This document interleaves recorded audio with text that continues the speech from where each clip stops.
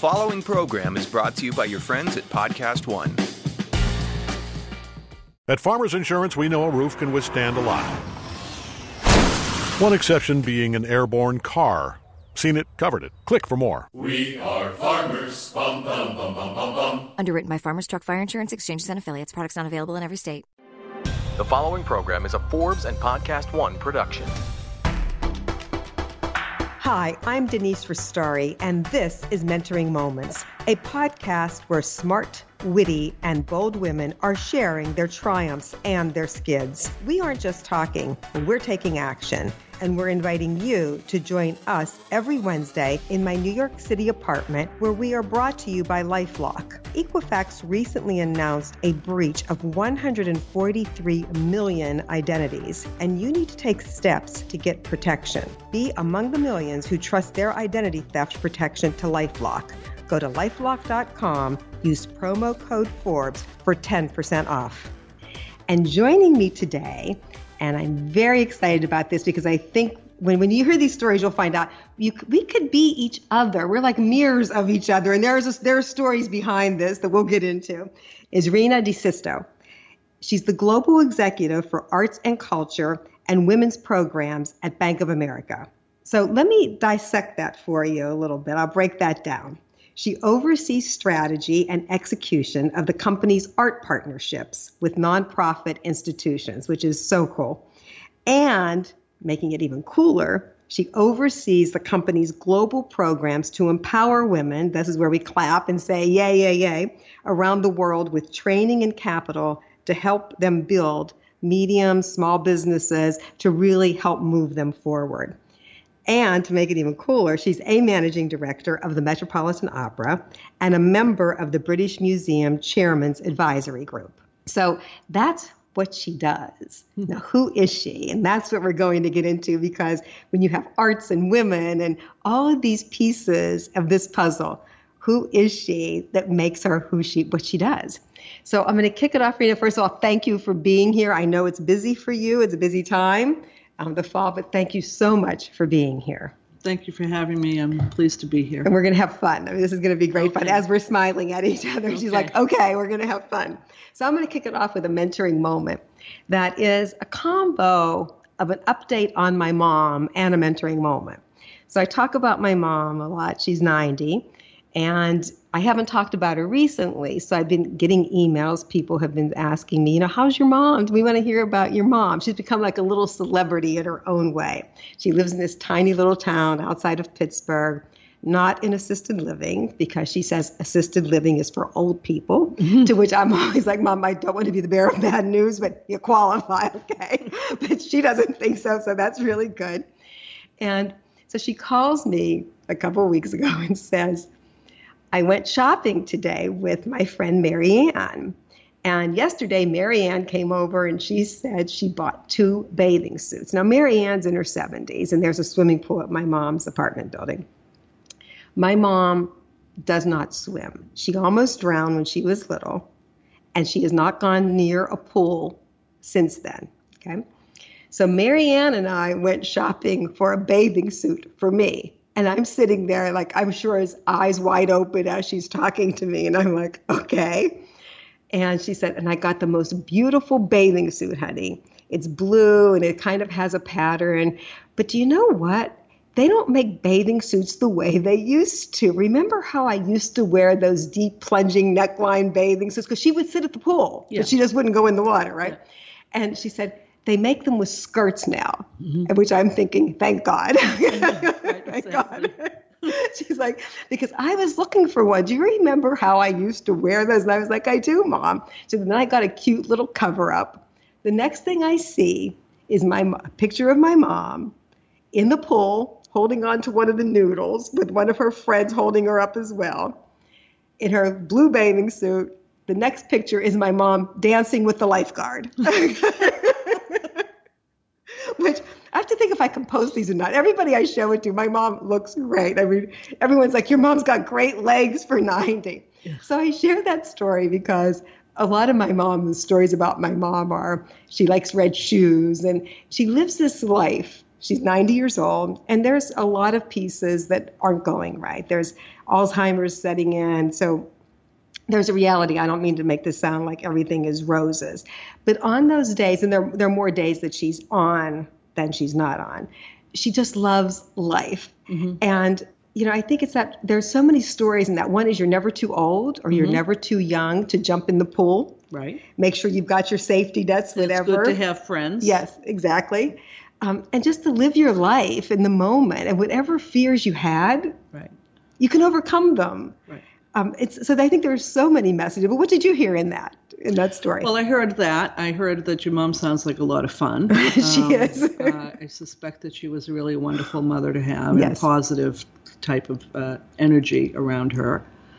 But I was also thinking about the fact that as you get older, there are things that go wrong, but it's also very freeing in some ways. And you really know who you are by then, God knows, and you know what's important to you, and you know how you feel about things, and you're not taking any guff from anybody anymore, and all of those other things that I think as we're growing up and growing older, we maybe pay a little too much attention to. My husband loves getting older. He's 2 years older than me. I'm 63. He's 65, and he loves getting older. And I get that. I do love getting older for that piece of it. Right. I just hate that my hair gets gray. I mean, it's like I got to get it colored more often. Right. The wrinkles, all of the. I don't even mind the wrinkles and stuff so much. That I really don't care about that much. They've come up with such great stuff now to actually take care of that to some degree anyway, right? So we don't have to. This is a Nora Ephron thing, right? We don't have to age the way people used to age necessarily. But the maintenance, my mother-in-law used to say, if you think it's hard, like when I was working at USA Today, and those were in the days of the suits, and but in your world, right, it still is that, right? Yeah, it's except like I get around it, but anyway. Yeah. And makeup, and she would say, honey, it only gets harder when you get older. But I've given up makeup, and I don't wear much makeup because I just don't want it to be harder. But I do agree that aging has this big plus that you're able, hopefully, to be smarter, to be able to say, this is what's important to me. And as I talk about on the show a lot, that doesn't mean I have all the answers. I still get lost in my own way, that you need to do those checks of, you know what, this is what's really important to me. Like it doesn't just come with age.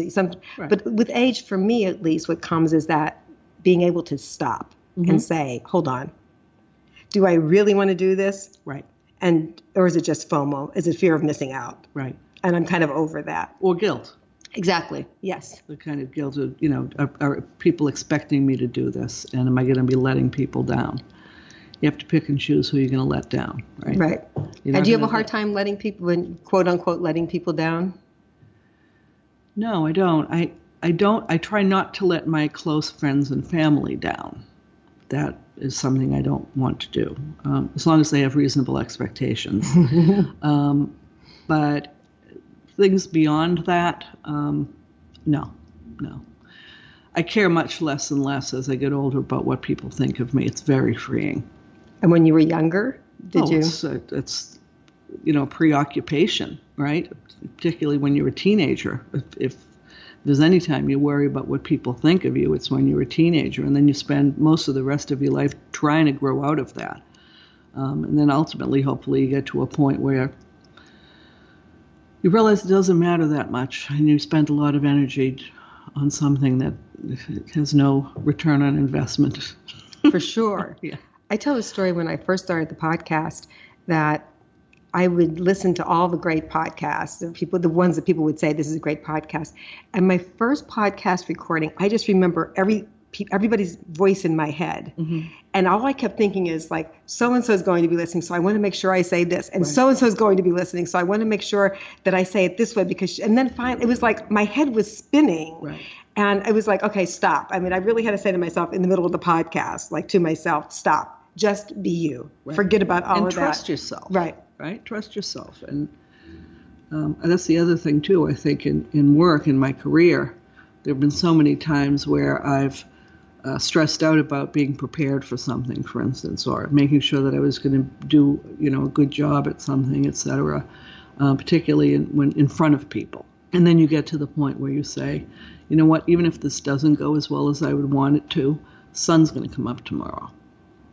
Right. And nobody knows what you may have forgotten to say. Right. Well, your own worst enemy too. Right. You and I were talking earlier about the fact that I don't have a lot of pictures to share with you because I don't like to have my picture taken because I look at it with, a microscope, whereas other people probably could care less and they don't. But that's, I think, what we tend to do to ourselves. I still don't like to have my picture taken. Yeah, me either. But, I think when we do that, we miss out on some of the moments to remember.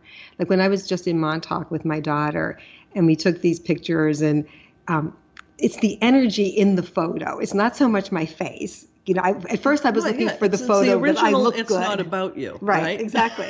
And then I thought, I really don't care how I look. What is the photo that shows what we were feeling in that moment? Yeah. And it's not about, am I getting my best angle? Right. It's versus what was just going on. Exactly. And my sister, actually, I spent some time with my sister recently, and we were going through photos of family photos. Actually, my father passed away a year ago in June at 96 years old. I don't think I'm ever going to get over that, by the way. In any event, she and I were going through all these pictures that my cousin had given us, and we came across one of my mother.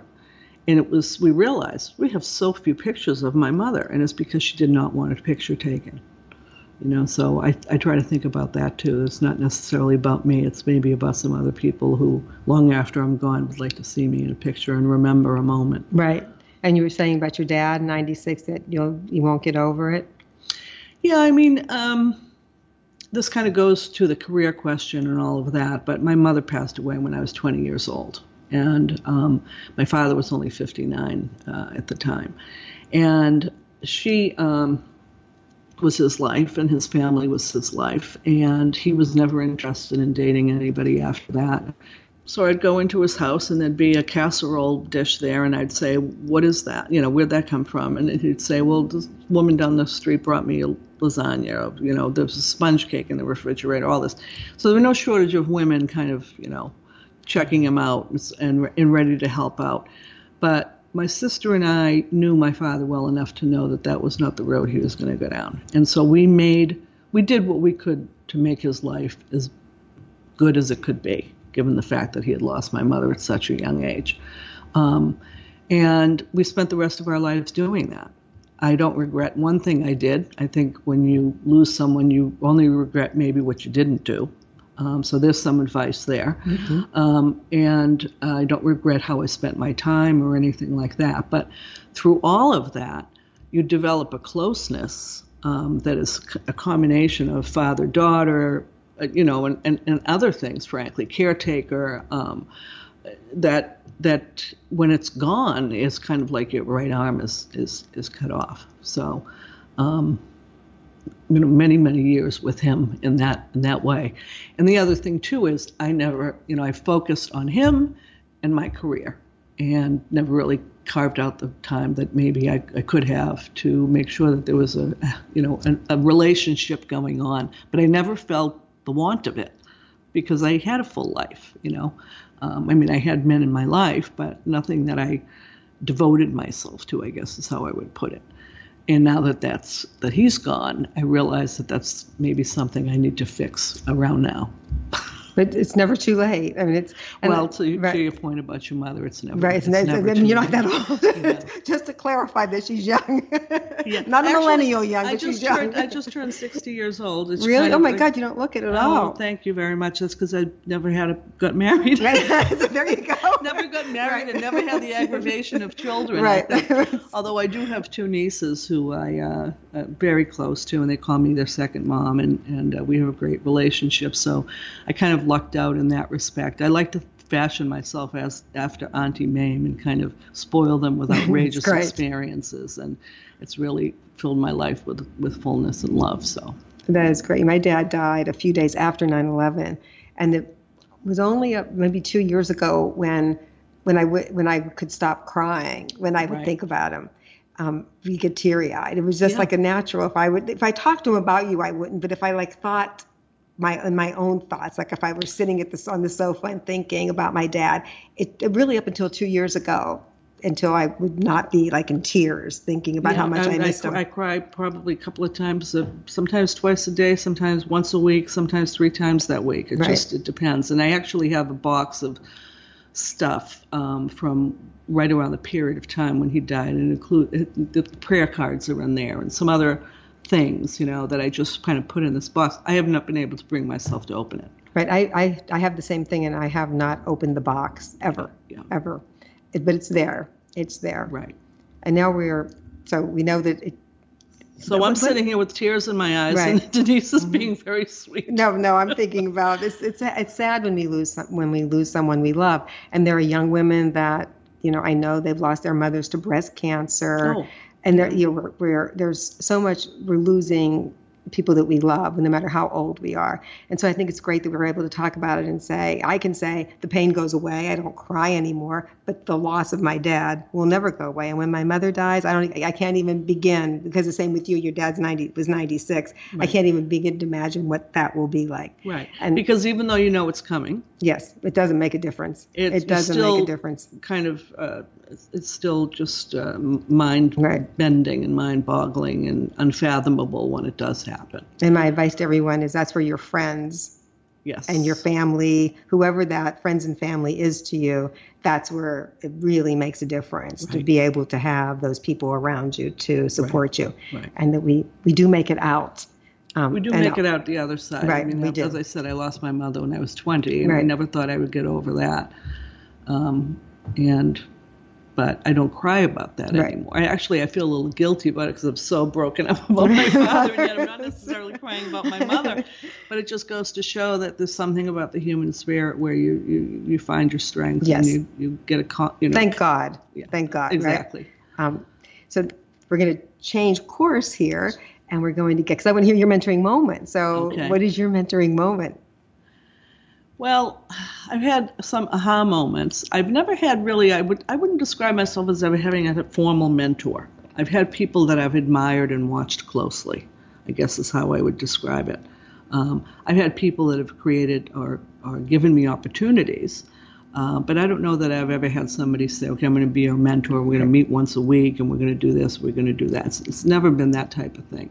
I've always been, I watch people, I observe people, whether men or women, in my career over my lifetime that I've considered to be successful, or that I admired some element of how they did things or whatever, and I've taken those lessons and used them for myself when appropriate. But nothing really like somebody saying, I want to be a mentor to you.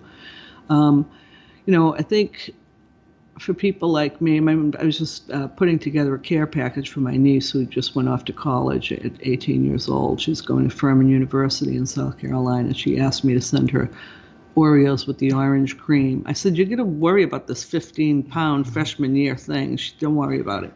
Anyway, I look at somebody like her, and I think that she's got the kind of the world is her oyster, but she's got a whole different world ahead of her than I had, right? I grew up in a family where my father was the first one in his extended family to graduate high school. My brother was the first one to go to college. It was important for the boys to go to college, necessary, in fact. For the girls, it was a nice to do, not have to do. My niece will often say to me, why do I have to go to college? You were successful without going, although I didn't eventually go at night. But you were successful without doing that. And that was then, this is now. And by the way, honey, I had to fight a lot harder than I want you to have to fight. So just get that in your arsenal. It's a tool just like anything else. So in some ways, I've had to depend a lot on myself and whatever my natural mojo is, frankly, to kind of get where I got. And it has served you well. Were there moments in all of that where something has happened, that aha moment where you were able to say, this happened and it changed how I saw my life? Yes, I'd say that happened several times. But I think when I think back to the beginning, I think of how we grew up. We were baby boomers. Neighborhoods were filled with kids. You just went out the door and you played and you found kids and you organized hide and seek, and you organized jump rope, and you organized all that stuff. And there was negotiation there, and people with leadership skills could kind of, well, no, I'm swinging this end. Right, and, you rose to the top of the jump rope chain. Exactly. And I think I was never, the kind of kid that would sit back and let other people dictate the direction for me. Which is kind of funny because I grew up in such a male-centric household, but apparently that matriarchy that is the Italian household manifested in me in some way, right? And then, over the years, as I say, coming from that background, I found myself thrust into these corporate situations with people with very different backgrounds than me. And probably one of the most amusing and meaningful ones was I was about 23 years old, and I was I worked for the Federal Reserve Bank in Boston at the time as an executive assistant, and I was going up to Bretton Woods with my boss for a big economic conference. And when I and a colleague went up with him in a car, and there was a gentleman who was a very important banker in Boston, who shall go unnamed, but of Brahmin stock, very unlike my Italian immigrant background. And this is in the days, 35 years ago, when bankers were really esteemed as community leaders and so forth. Anyway, he offered to fly us back in his helicopter rather than having us sit in traffic for 4.5 hours. And we, agreed, and that was lovely, and it was very sweet of him. But this was a long time ago, and so it was a fairly rudimentary helicopter with no facilities and very loud. You couldn't hear yourself think, much less have a conversation. In any event, he was reading the Wall Street Journal, and my colleague and I were just kind of looking at each other, and all of a sudden I feel him tapping me on the shoulder and kind of this gentleman and motioning for me to look out the window. I was perplexed, but I did what he said, and as did my colleague who was sitting across from me. So my colleague and I had eye contact throughout this whole thing, which was not a good thing because we were childish and laughing about the whole thing. Anyway, I saw out of the corner of my eye that the man took a Tupperware container and opened it up and removed a donut, and I was thinking, what is he doing? And then it became apparent to me that he was relieving himself in the Tupperware container. Had no choice, obviously, probably regretted that he asked these two kids to come with him, but it was so kind of him to do so. So it wasn't a question of me judging necessarily. It was just kind of mind-boggling to me. And so that was my moment of everybody puts their pants on at one leg at a time. That was my moment that said no matter how revered, no matter how important someone seems to be, no matter how intimidated you may be, etc., everybody's human. Remember that everybody's human, and everybody has their moments that they would prefer to forget or that show weaknesses. Or I wish people could see my eyes. It's like the emoji. That's the eyes wide any open. Of those kinds of things, and it's just it's what I think of what I would often think about when I would be in a situation where I was feeling very intimidated by someone because of their background or their achievements or what school they went to or any of those kinds of things. Very instructive. Some people say the thing to do is to, if you're in a room, look around and imagine everybody with, their clothes off or something. Right. Personally, I don't want that visual, so I've never really gone down that road. But it's kind of that type of a thing. Just understand that we're all. And by the way, the person who's using the Tupperware, he has his insecure moments too. Don't think he doesn't. I love this story because I think I talk to so many young women who are so impressed with titles, and it's, but he or she is blah, blah, blah, blah, blah title, right. It's a EVP, they're the management team, and it's just like, but they're just a person. Right. And because someone has chosen not to go that way with their career or their life doesn't mean that they're stupid and have no value just because they don't have a title. And it plays both ways. I tell people all the time, I was in corporate America most of my life. There are a lot of really smart people, but there are a lot of people who just aren't that smart with big titles, who have gotten there because of the right time, the right place, whatever it was. They're related to someone, whatever it is. And they're not that smart. So don't put everybody on this pedestal of thinking he or she has a title, and therefore they're better than me. Or went to this school, or is, a lawyer, or whatever it might happen to be. They're not better than you. They're just maybe have different skill set or maybe had a different path. Right. Doesn't mean that they're better than you. And I've had people work for me that had no degree, who I have, and particularly women, who I have been, I think, a mentor to, and who have gone on to, achieve success. And I've had people work for me with MBAs. And, some of those MBAs I wouldn't give you 10 cents for in terms of being an employee and getting the job done. So none of those things is a guarantee of anything.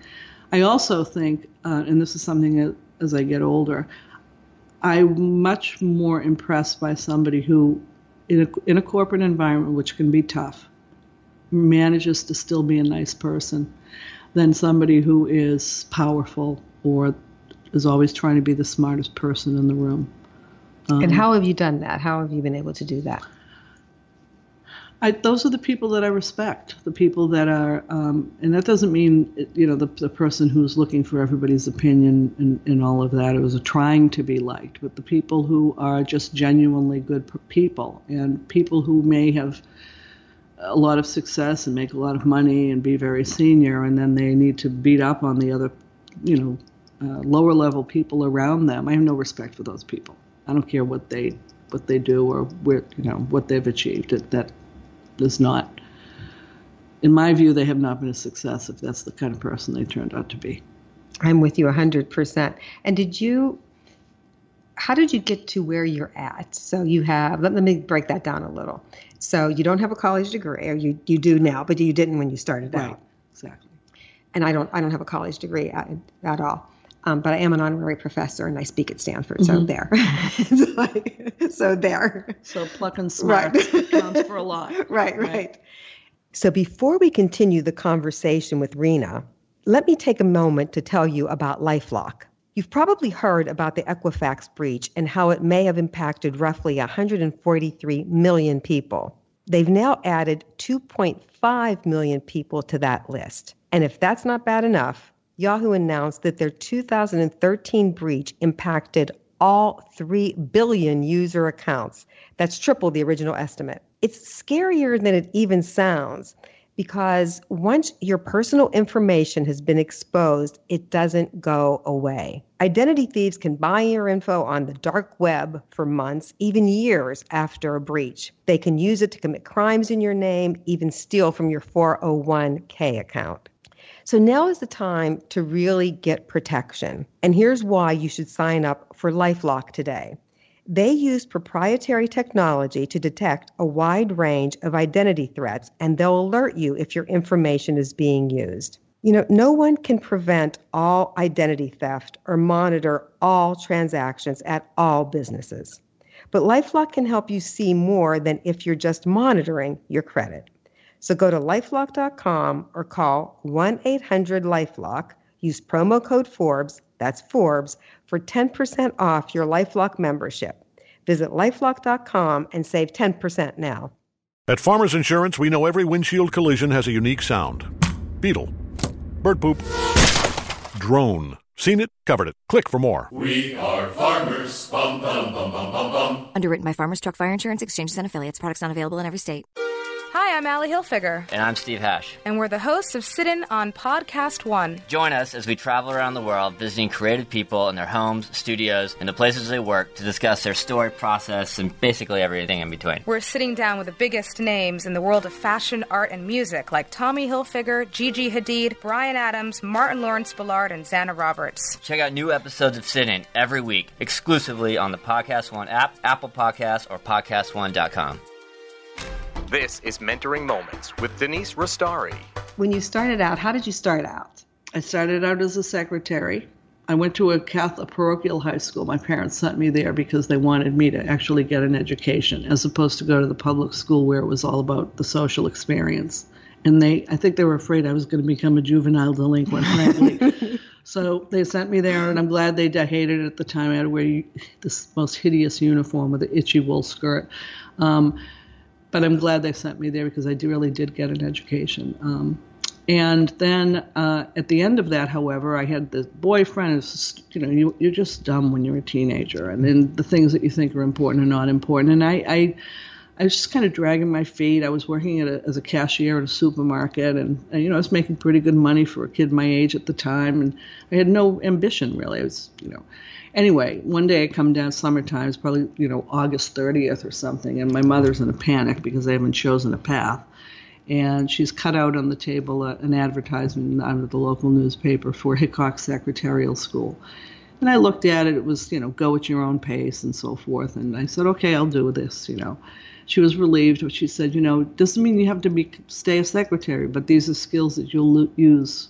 You'll have the skill and you'll use it for the rest of your life. It will put you in a good position. I don't know that I believed that at the time. I went to secretarial school. I learned how to type up to 120 words a minute on a manual typewriter. So yes, it was that long ago, and took shorthand. And, when she said that to me about this will serve you no matter what you end up doing, she couldn't have been more right, because fast forward years later, did we all know we were going to be doing our own typing on a computer? And I can fly and I can type just as quickly as I think. And somebody that in my background, which really is about communications, that's a skill that I otherwise would have been.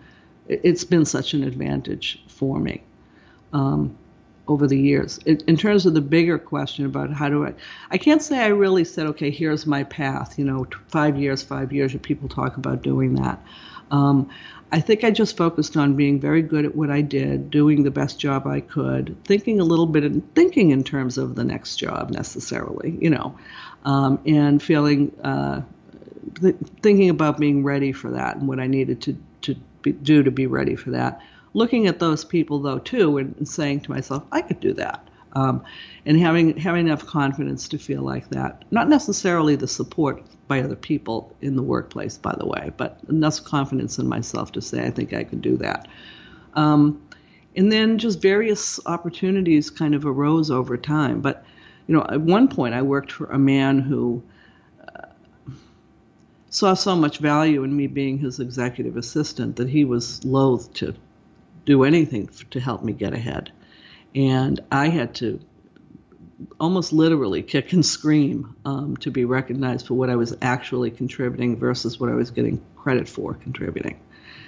And he did a couple of little things to shut me up, but it was still not what I thought I deserved. And then, and by the way, one of the reasons why I was an attractive young girl. He was very concerned that people are going to think he was moving me ahead because there was something between us. Isn't that ridiculous and kind of disgusting, right? Yes, I've had that happen. I'm saying our lives are there's so many parallels in our lives. It's like, really, what I used to want to say was, really, that's what you think? Because, this is about you and your fantasies, not about the reality of what's happening here. But anyway, he ended up getting replaced by a woman who promoted me in like 2 months. She saw what I was doing, and she was the first woman in this position, and she knew she needed me. She too was going through the same kind of thing. How am I going to be as good as they think I am? And so she needed me, and she promoted me, and I'll always be grateful to her for that. And that kind of set me on the next stage of things, And now I work for a woman who is incredibly capable, incredibly powerful. I like to think of as in some ways a friend, in some ways a mentor. Maybe not that she thought officially she was doing that, but certainly I've learned a lot from working with her. So if a young woman were to say to you, "I want to get ahead," should I be noisy or should I be quiet? Oh, definitely don't be quiet. But if you're going to be noisy, make sure you have something to be noisy about. I've met a lot of young women, and men for that matter, in my career who have wanted to get ahead strictly expected to strictly because they wanted to. Things weren't happening fast enough for them. And my advice was always, you don't understand. You have to be so good at what you do that there's a realization that you could do more by other people. You have to overperform for people to say, okay, I can see the potential in this person. And that takes hard work. And there are a lot of people that's how they got ahead. So for somebody to get ahead because they kick and scream, but they're not basing it on hard work, you're not doing it yourself any favors. You could end up in an emperor has no clothes situation, and that doesn't do you any favors. Right. Once again, I agree with you 100%. Not only do we have parallel lives, but we think the same. I had one young woman who worked for me years ago, and she said, I'd like you to be my mentor in this very kind of aggressive way. And she was maybe working for me for 6 weeks at that time. And I said, okay, whatever. And she was all aggressive about coming into my office at this time and sitting down and asking me all these questions. And it was like this strange dynamic where she acted like she had this coming. That was just such a turnoff for me. But beyond that was, I had to say to her one day, you need to get better at what you're already doing. You've only been working for me for 6 months. We have a lot of work to do here for you to get to the point where you're getting what you think you deserve. What you think you deserve. That's not reality. We'd all love to get ahead quickly and make more money, whatever. You have to pay your dues. Right. My friend Chrissy Greer, who is a professor at Fordham, tells a story that her students will do C work and they get a C grade, and then they come to her and they're like, but I need an A. And she's like, well, then do A work. Do A graded work. I mean, don't turn in C work and think you're going to get an A. Right. And she says she notices it, more and more, that there is that attitude of, I deserve an A. Right. But I don't need to do the work. I don't know if it's the immediate gratification culture that we have or exactly what it is, but I notice a lot of that. I will say, however, recently I get a lot of requests either from other executives in the company or even directly for me to talk to people. Lots of times it's a young woman who loves the arts and wants to talk to me about my job, or someone's daughter, or whatever. I probably do this 3 or 4 times a month. And I have to say, I've been very impressed by a lot of these young people that have come in front of me. I think they have really good basic foundations and they have really good attitudes. So that's encouraging, because outside of that, I also see a lot of things that are kind of distressing. Yes, and it goes both ways. There's never one, you can't lump everyone together and say this is a generation that does X, Y, Z. Exactly. But it's just calling those out in a helpful way to be able to say, if you want to get ahead, do what you need to do to get ahead. Right. Speak up, speak out, but do your part in that. Don't expect it just to happen. It's not just about kicking and screaming. It's about really having a lot of work and legitimacy, credibility under your belt when you do it. So I want to circle back in a couple of minutes about what you do, because I think it's great, the arts, a bank, women, but we're going to go one direction here, and we're going to do, I'm done with that. Oh, okay. Okay, so we'll talk about things we're done with, and then we're going to come back and talk about what you do. So I'll kick it off with something I'm done with. And we were talking about this earlier just a little, but I'm done with living a life without a purple couch. And I will explain that. And I may never have, and let me say, a purple velvet couch, because that gives even a bigger visual. And I may never have a purple velvet couch because I'm not sure I want to live with a purple velvet couch. But it's that visual of the brightness, the hippie in me. So when I think about what would, and maybe it's an apartment for a day. I'm not sure I want to live in it forever, but what would that ultimate place look like?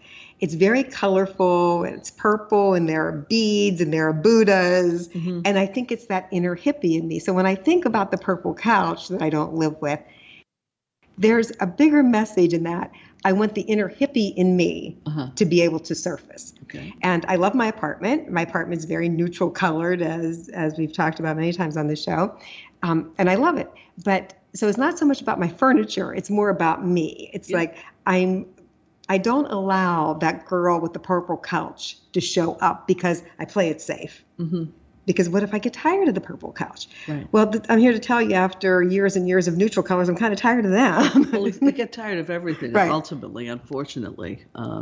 It just is the way it is. You can be madly in love with something, whether it's clothes or anything like that, and then all of a sudden you wake up and you're looking at it going, what was I thinking? Or I'm just sick of this. Right. So deep down is that I want the hippie Denise to be able to start surfacing. And however that surface, if I get a purple couch, I'll let y'all know. I'm not planning on a purple, but who knows? Yeah, right.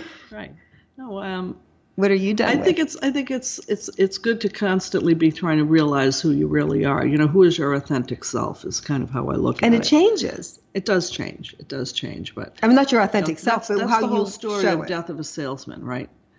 Yes. The play. Yes. Where, you know, I think of the Dustin Hoffman performance that was on television. It was just so outrageously good. And, you know, that's what happens to him. He's running around being a salesman. He's trying to make money for his family. He's trying to be somebody who's not. His family's totally dysfunctional. He's unhappy. He's having affairs and all of this crazy stuff. When he goes home, he works on the back porch. He builds the back porch with his hands. And that's really who he is, and that's when he's the happiest and the most authentic person he is. And I think all of us have to try to make that journey and stop forgetting about that image person and the person that we really want to be, and get comfortable with who that person is.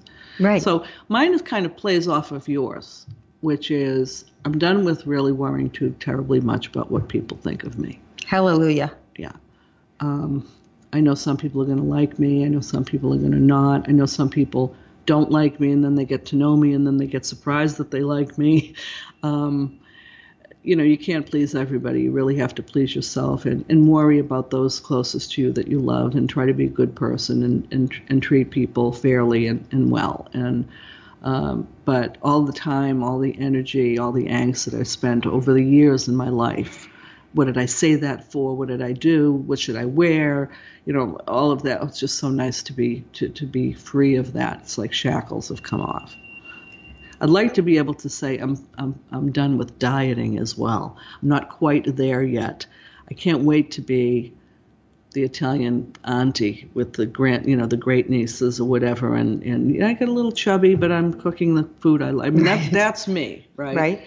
The me that has the Art Deco apartment in New York and all of that other stuff, I suppose that's part of me. But the time when I feel the most me is when I'm making a gravy in my apartment and I'm listening to Pavarotti on the stereo.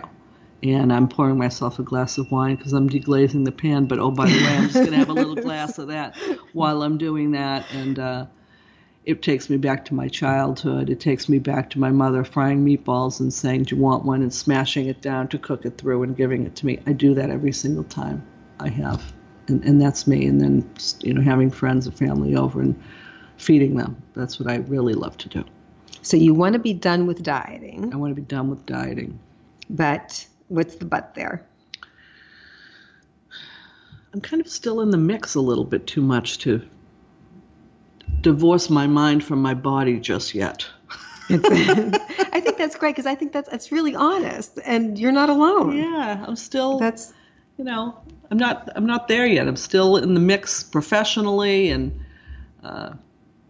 as a single woman and so forth and so on. It's not to say, by the way, if I find, you know, if I end up in a marriage, I'm going to blow up. That's not my intention. Okay, so you guys listening, don't worry about that. Don't worry about that.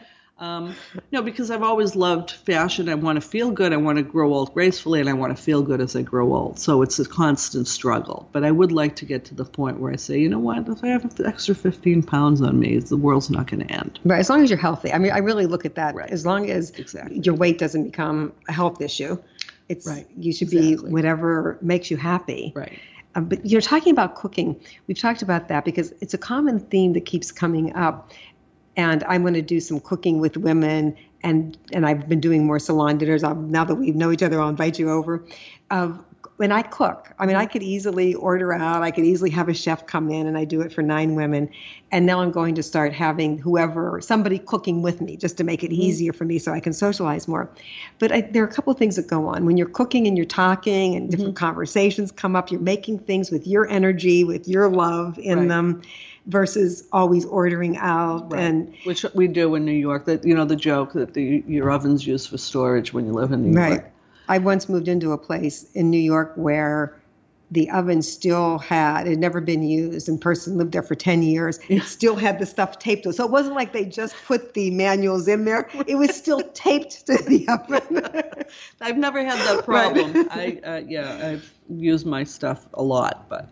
Me too, but I think we're missing those natural mentoring moments in life, like you were talking about your mom and the meatballs. And when I was growing up, we used to knead the dough to make bread, and it was those moments where you would hear your mom talk about, we can't pay the electricity bill, we don't have enough for this, we need to do that. We're all going to see Grandma on Sunday, Right. Whatever it was. And then you could say, but is Uncle John going to be there? Because the last time we were there, he shot Uncle Bosco, and we didn't shoot him, he pulled his gun. And then you would get into the conversation about how that happened. Right, exactly. So, and we're missing that, I think. Yeah. We're missing those moments in life. Well, I have to say I had a recent experience that I loved. So I use a lot of my mother's recipes. And when my family would come over, including my nieces, I'd make stuff they like. Homemade raviolis for my grown-up niece. And noodle pasta, because God forbid they eat the same thing, for the younger one. But I would make struffoli, and I would make these chocolate fried raviolis my mother used to make with powdered sugar on them. Anyway, the 18-year-old who's got a terrible sweet tooth really just loses her mind over this stuff. And I love that I'm making my mother's recipes, and she's doing it. Anyway, last holiday season, she asked me for the recipes, and she sent me pictures of her effort at both of them. And it was just so great. That's wonderful. And she said, "Call me Auntie Rena." Aww. She had made the struffoli, and she had made the fried ravioli. At the time, she was 17 years old. I was very proud of her, but I was just so thrilled to see the continuity thing and the fact that she cared about it. Right. No, that's wonderful. And I think we're really losing those moments of just being together. So one of the questions, we're going to do takeaways now, and I've crowdsourced questions from our listeners, and that's why I held off on the part about what you do, because one of the questions was, your job sounds so cool.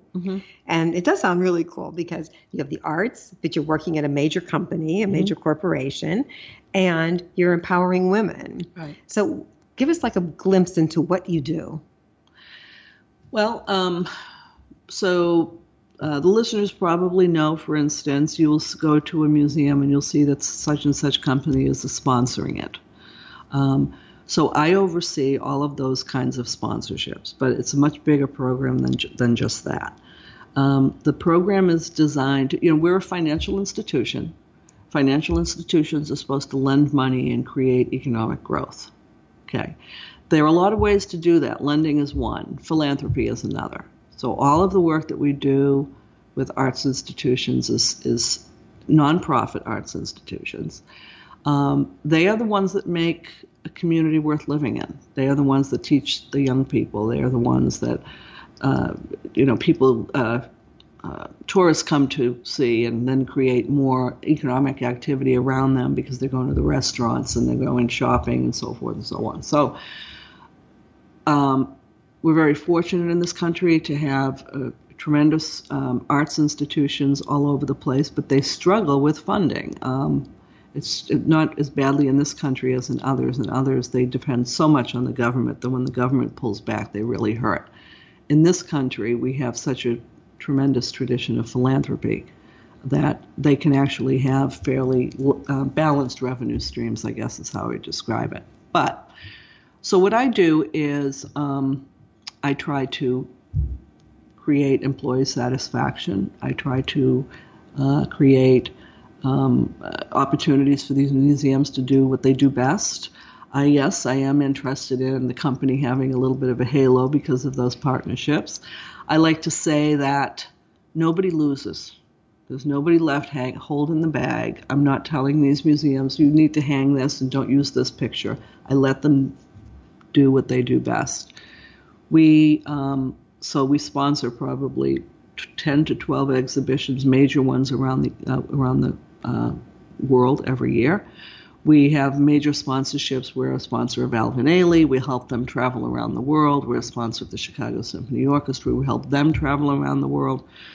I think the arts are a form of cultural diplomacy, and we try to further that. We also take our own art collection, which has come to us from all of these banks that have consolidated over the years, and we actually put together exhibitions that museums can borrow from us free of charge. So we're the only company that does this. We lend about 10 shows per year. So we have a show on a Wyeth collection opening up in Portland in the next week or so, as an example. We had a show on Warhol from our collection in Johannesburg that was tremendously successful. So that's unique, the way we do that. Then we have something called the Art Conservation Project. We give funding to museums around the world to conserve important pieces of art. Some of those have included things that have been looted or otherwise damaged in the Middle East, and through all of those conflicts that are happening. But we've done 100 projects in 30 countries so far in the conservation area. I love this because I think, especially for young women who are listening and thinking about, I love art. You don't usually think, oh, I love art. Let me go work at a bank. Right? You don't think that. And actually, I get that question a lot from young people. Say, I love art. Can I come and talk to you? Either they work in another part of the company or they're someone's niece or what have you. And the reality is my background is marketing and communications, but my passion is art. So I've been able to pull these two things together. I understand art. I'm not as knowledgeable about it as a curator would be necessarily, but I know enough. And that, by the way, I owe to my parents. They sent me to Italy at 14 years old, and I was hooked after that. Yes, loving the arts is important, and making good things happen for communities and the arts institutions is important. But I also need to remain tethered to the earth and remember that this company is helping make this possible, and I need to make it work for the company as well. That's where the business skill comes in. It's not just about what you love to do. Right.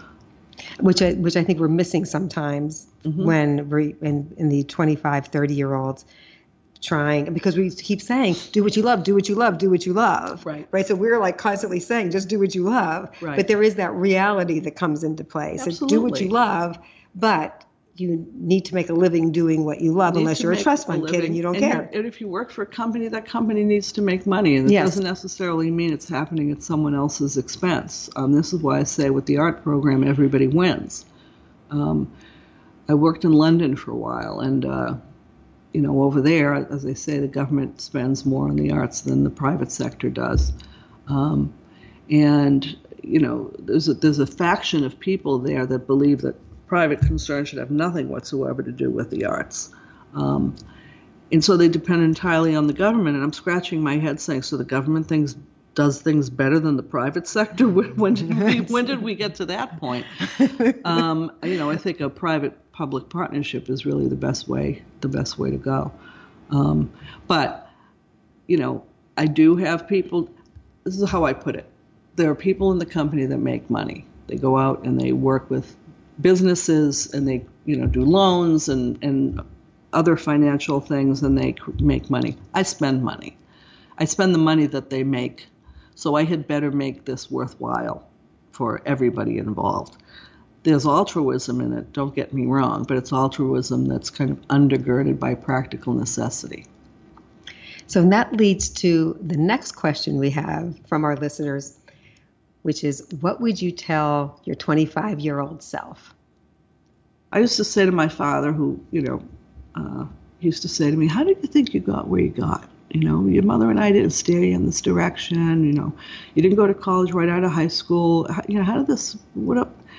So, it's a combination of things. That's what life is. It's a combination of luck. It's a combination of,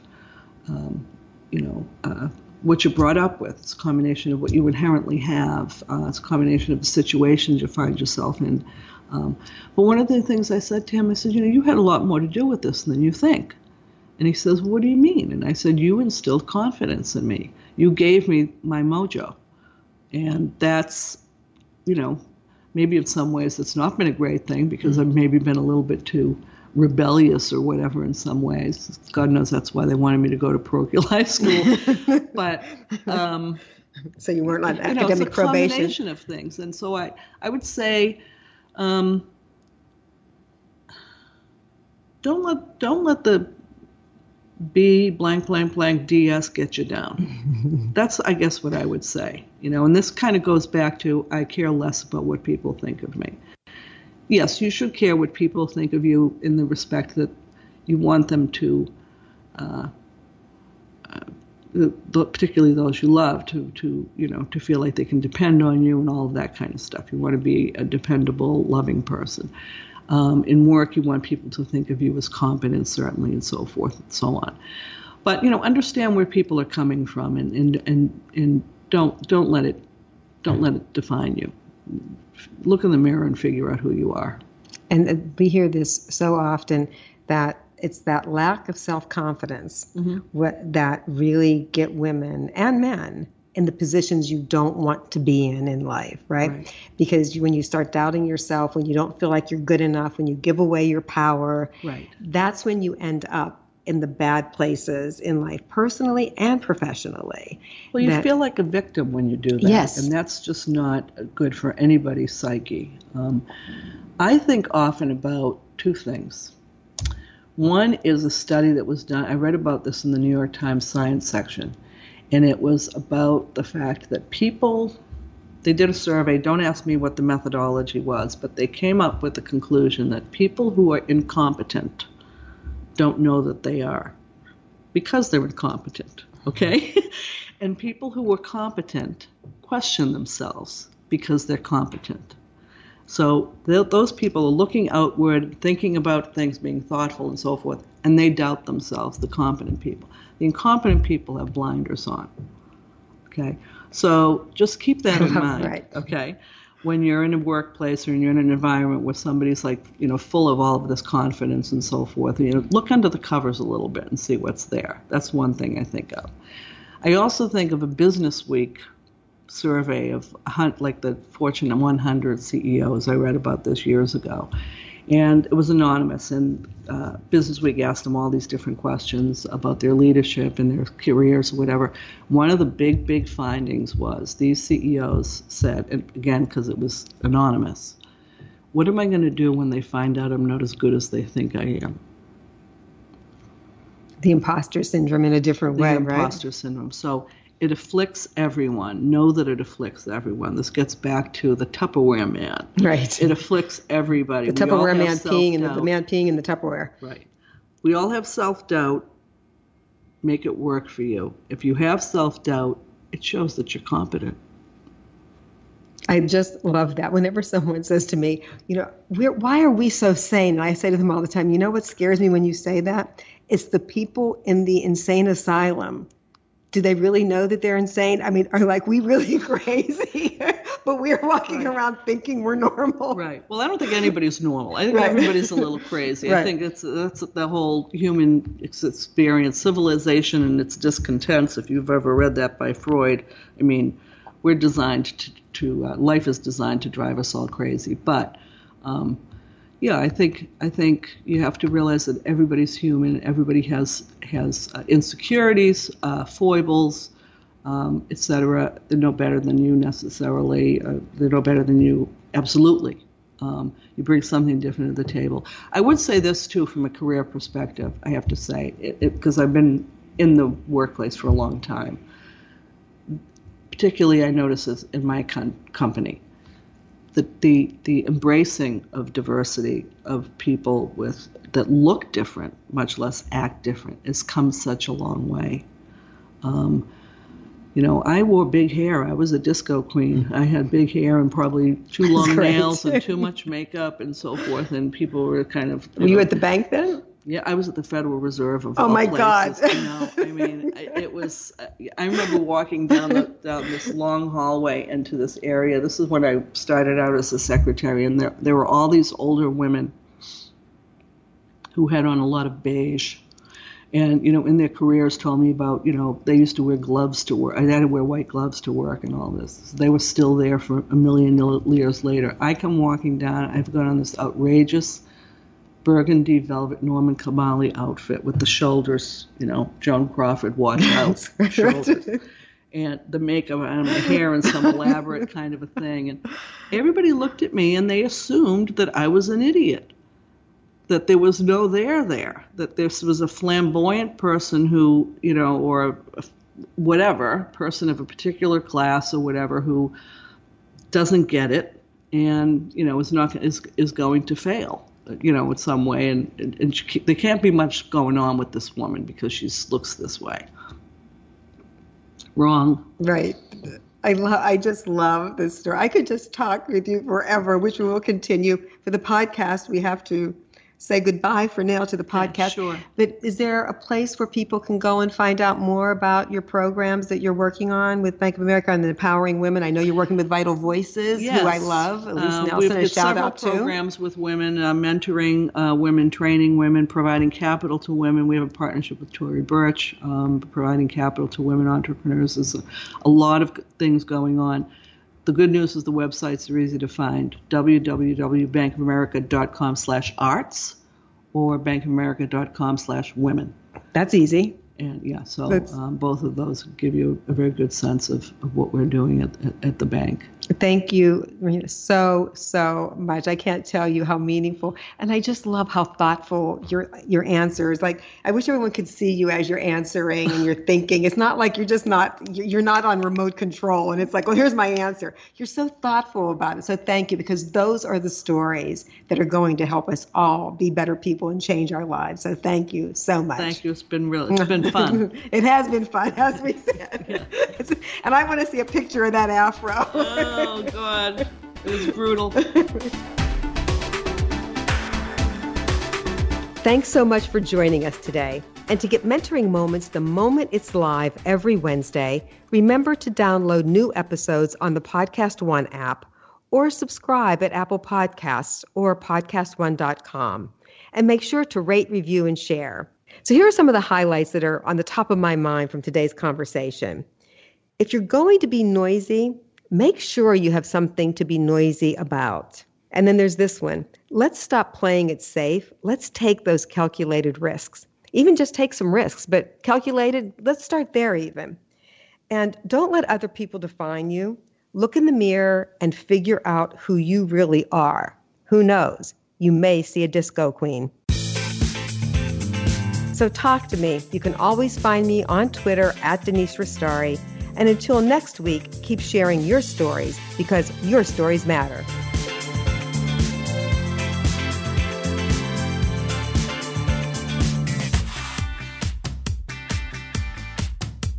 Download new episodes of Mentoring Moments every Wednesday at podcastone.com, Forbes.com, the Podcast One app, or you can subscribe at iTunes. I'm Christina Wallace. And I'm Kate Scott Campbell. And we're the hosts of The Limit Does Not Exist, a podcast for human Venn diagrams. That's right. We talk to people with intersecting interests in the arts, STEM, entrepreneurship, and so much more. The easiest way to explain science to non-scientists is to use art. I worry that we lose a lot of creative engineers because our engineering curriculum is not creative. Education should be about empowering people to become better thinkers, good problem solvers, creative inventors, and ethical, caring citizens. Download new episodes of The Limit Does Not Exist every Monday on the Podcast One app, or you can subscribe at Apple Podcasts or podcastone.com. Hi, I'm Gina from the Novato Safeway. With the April 15th tax deadline around the corner, we thought you could use a break. So come in and buy any 4 items and save 15% all week long. It's a lot easier than doing your taxes. Pick up Oscar Mayer Lunchables for just 97 cents each, Capri Sun for $1.95, and vitamin water, 20 ounce for only 84 cents. This is Gina from the Novato Safeway, and we'll see you soon. Prices vary in cities in which sugary beverage tax applies. I'm Rita Foley with an AP News Minute. London police have arrested Julian Assange on extradition charges to the United States, as well as for violating his bail. Assange is accused of publishing classified documents through WikiLeaks. In 2010, he told Sky News he was worried about what the U.S. might do to him. The United States recently has shown that its institutions seem to be failing. They are failing to follow the rule of law. And with dealing with a superpower that does not appear to be following the rule of law is a serious business. He also said in 2010 the U.S. officials had threatened him and those associated with him. There has been many calls by senior political figures in the United States, including elected ones in the Senate, for my execution, the kidnapping of my staff. Edward Snowden, the former security contractor who leaked classified information about U.S. surveillance programs, says the arrest of Assange is a blow to media freedom. I'm Rita Foley.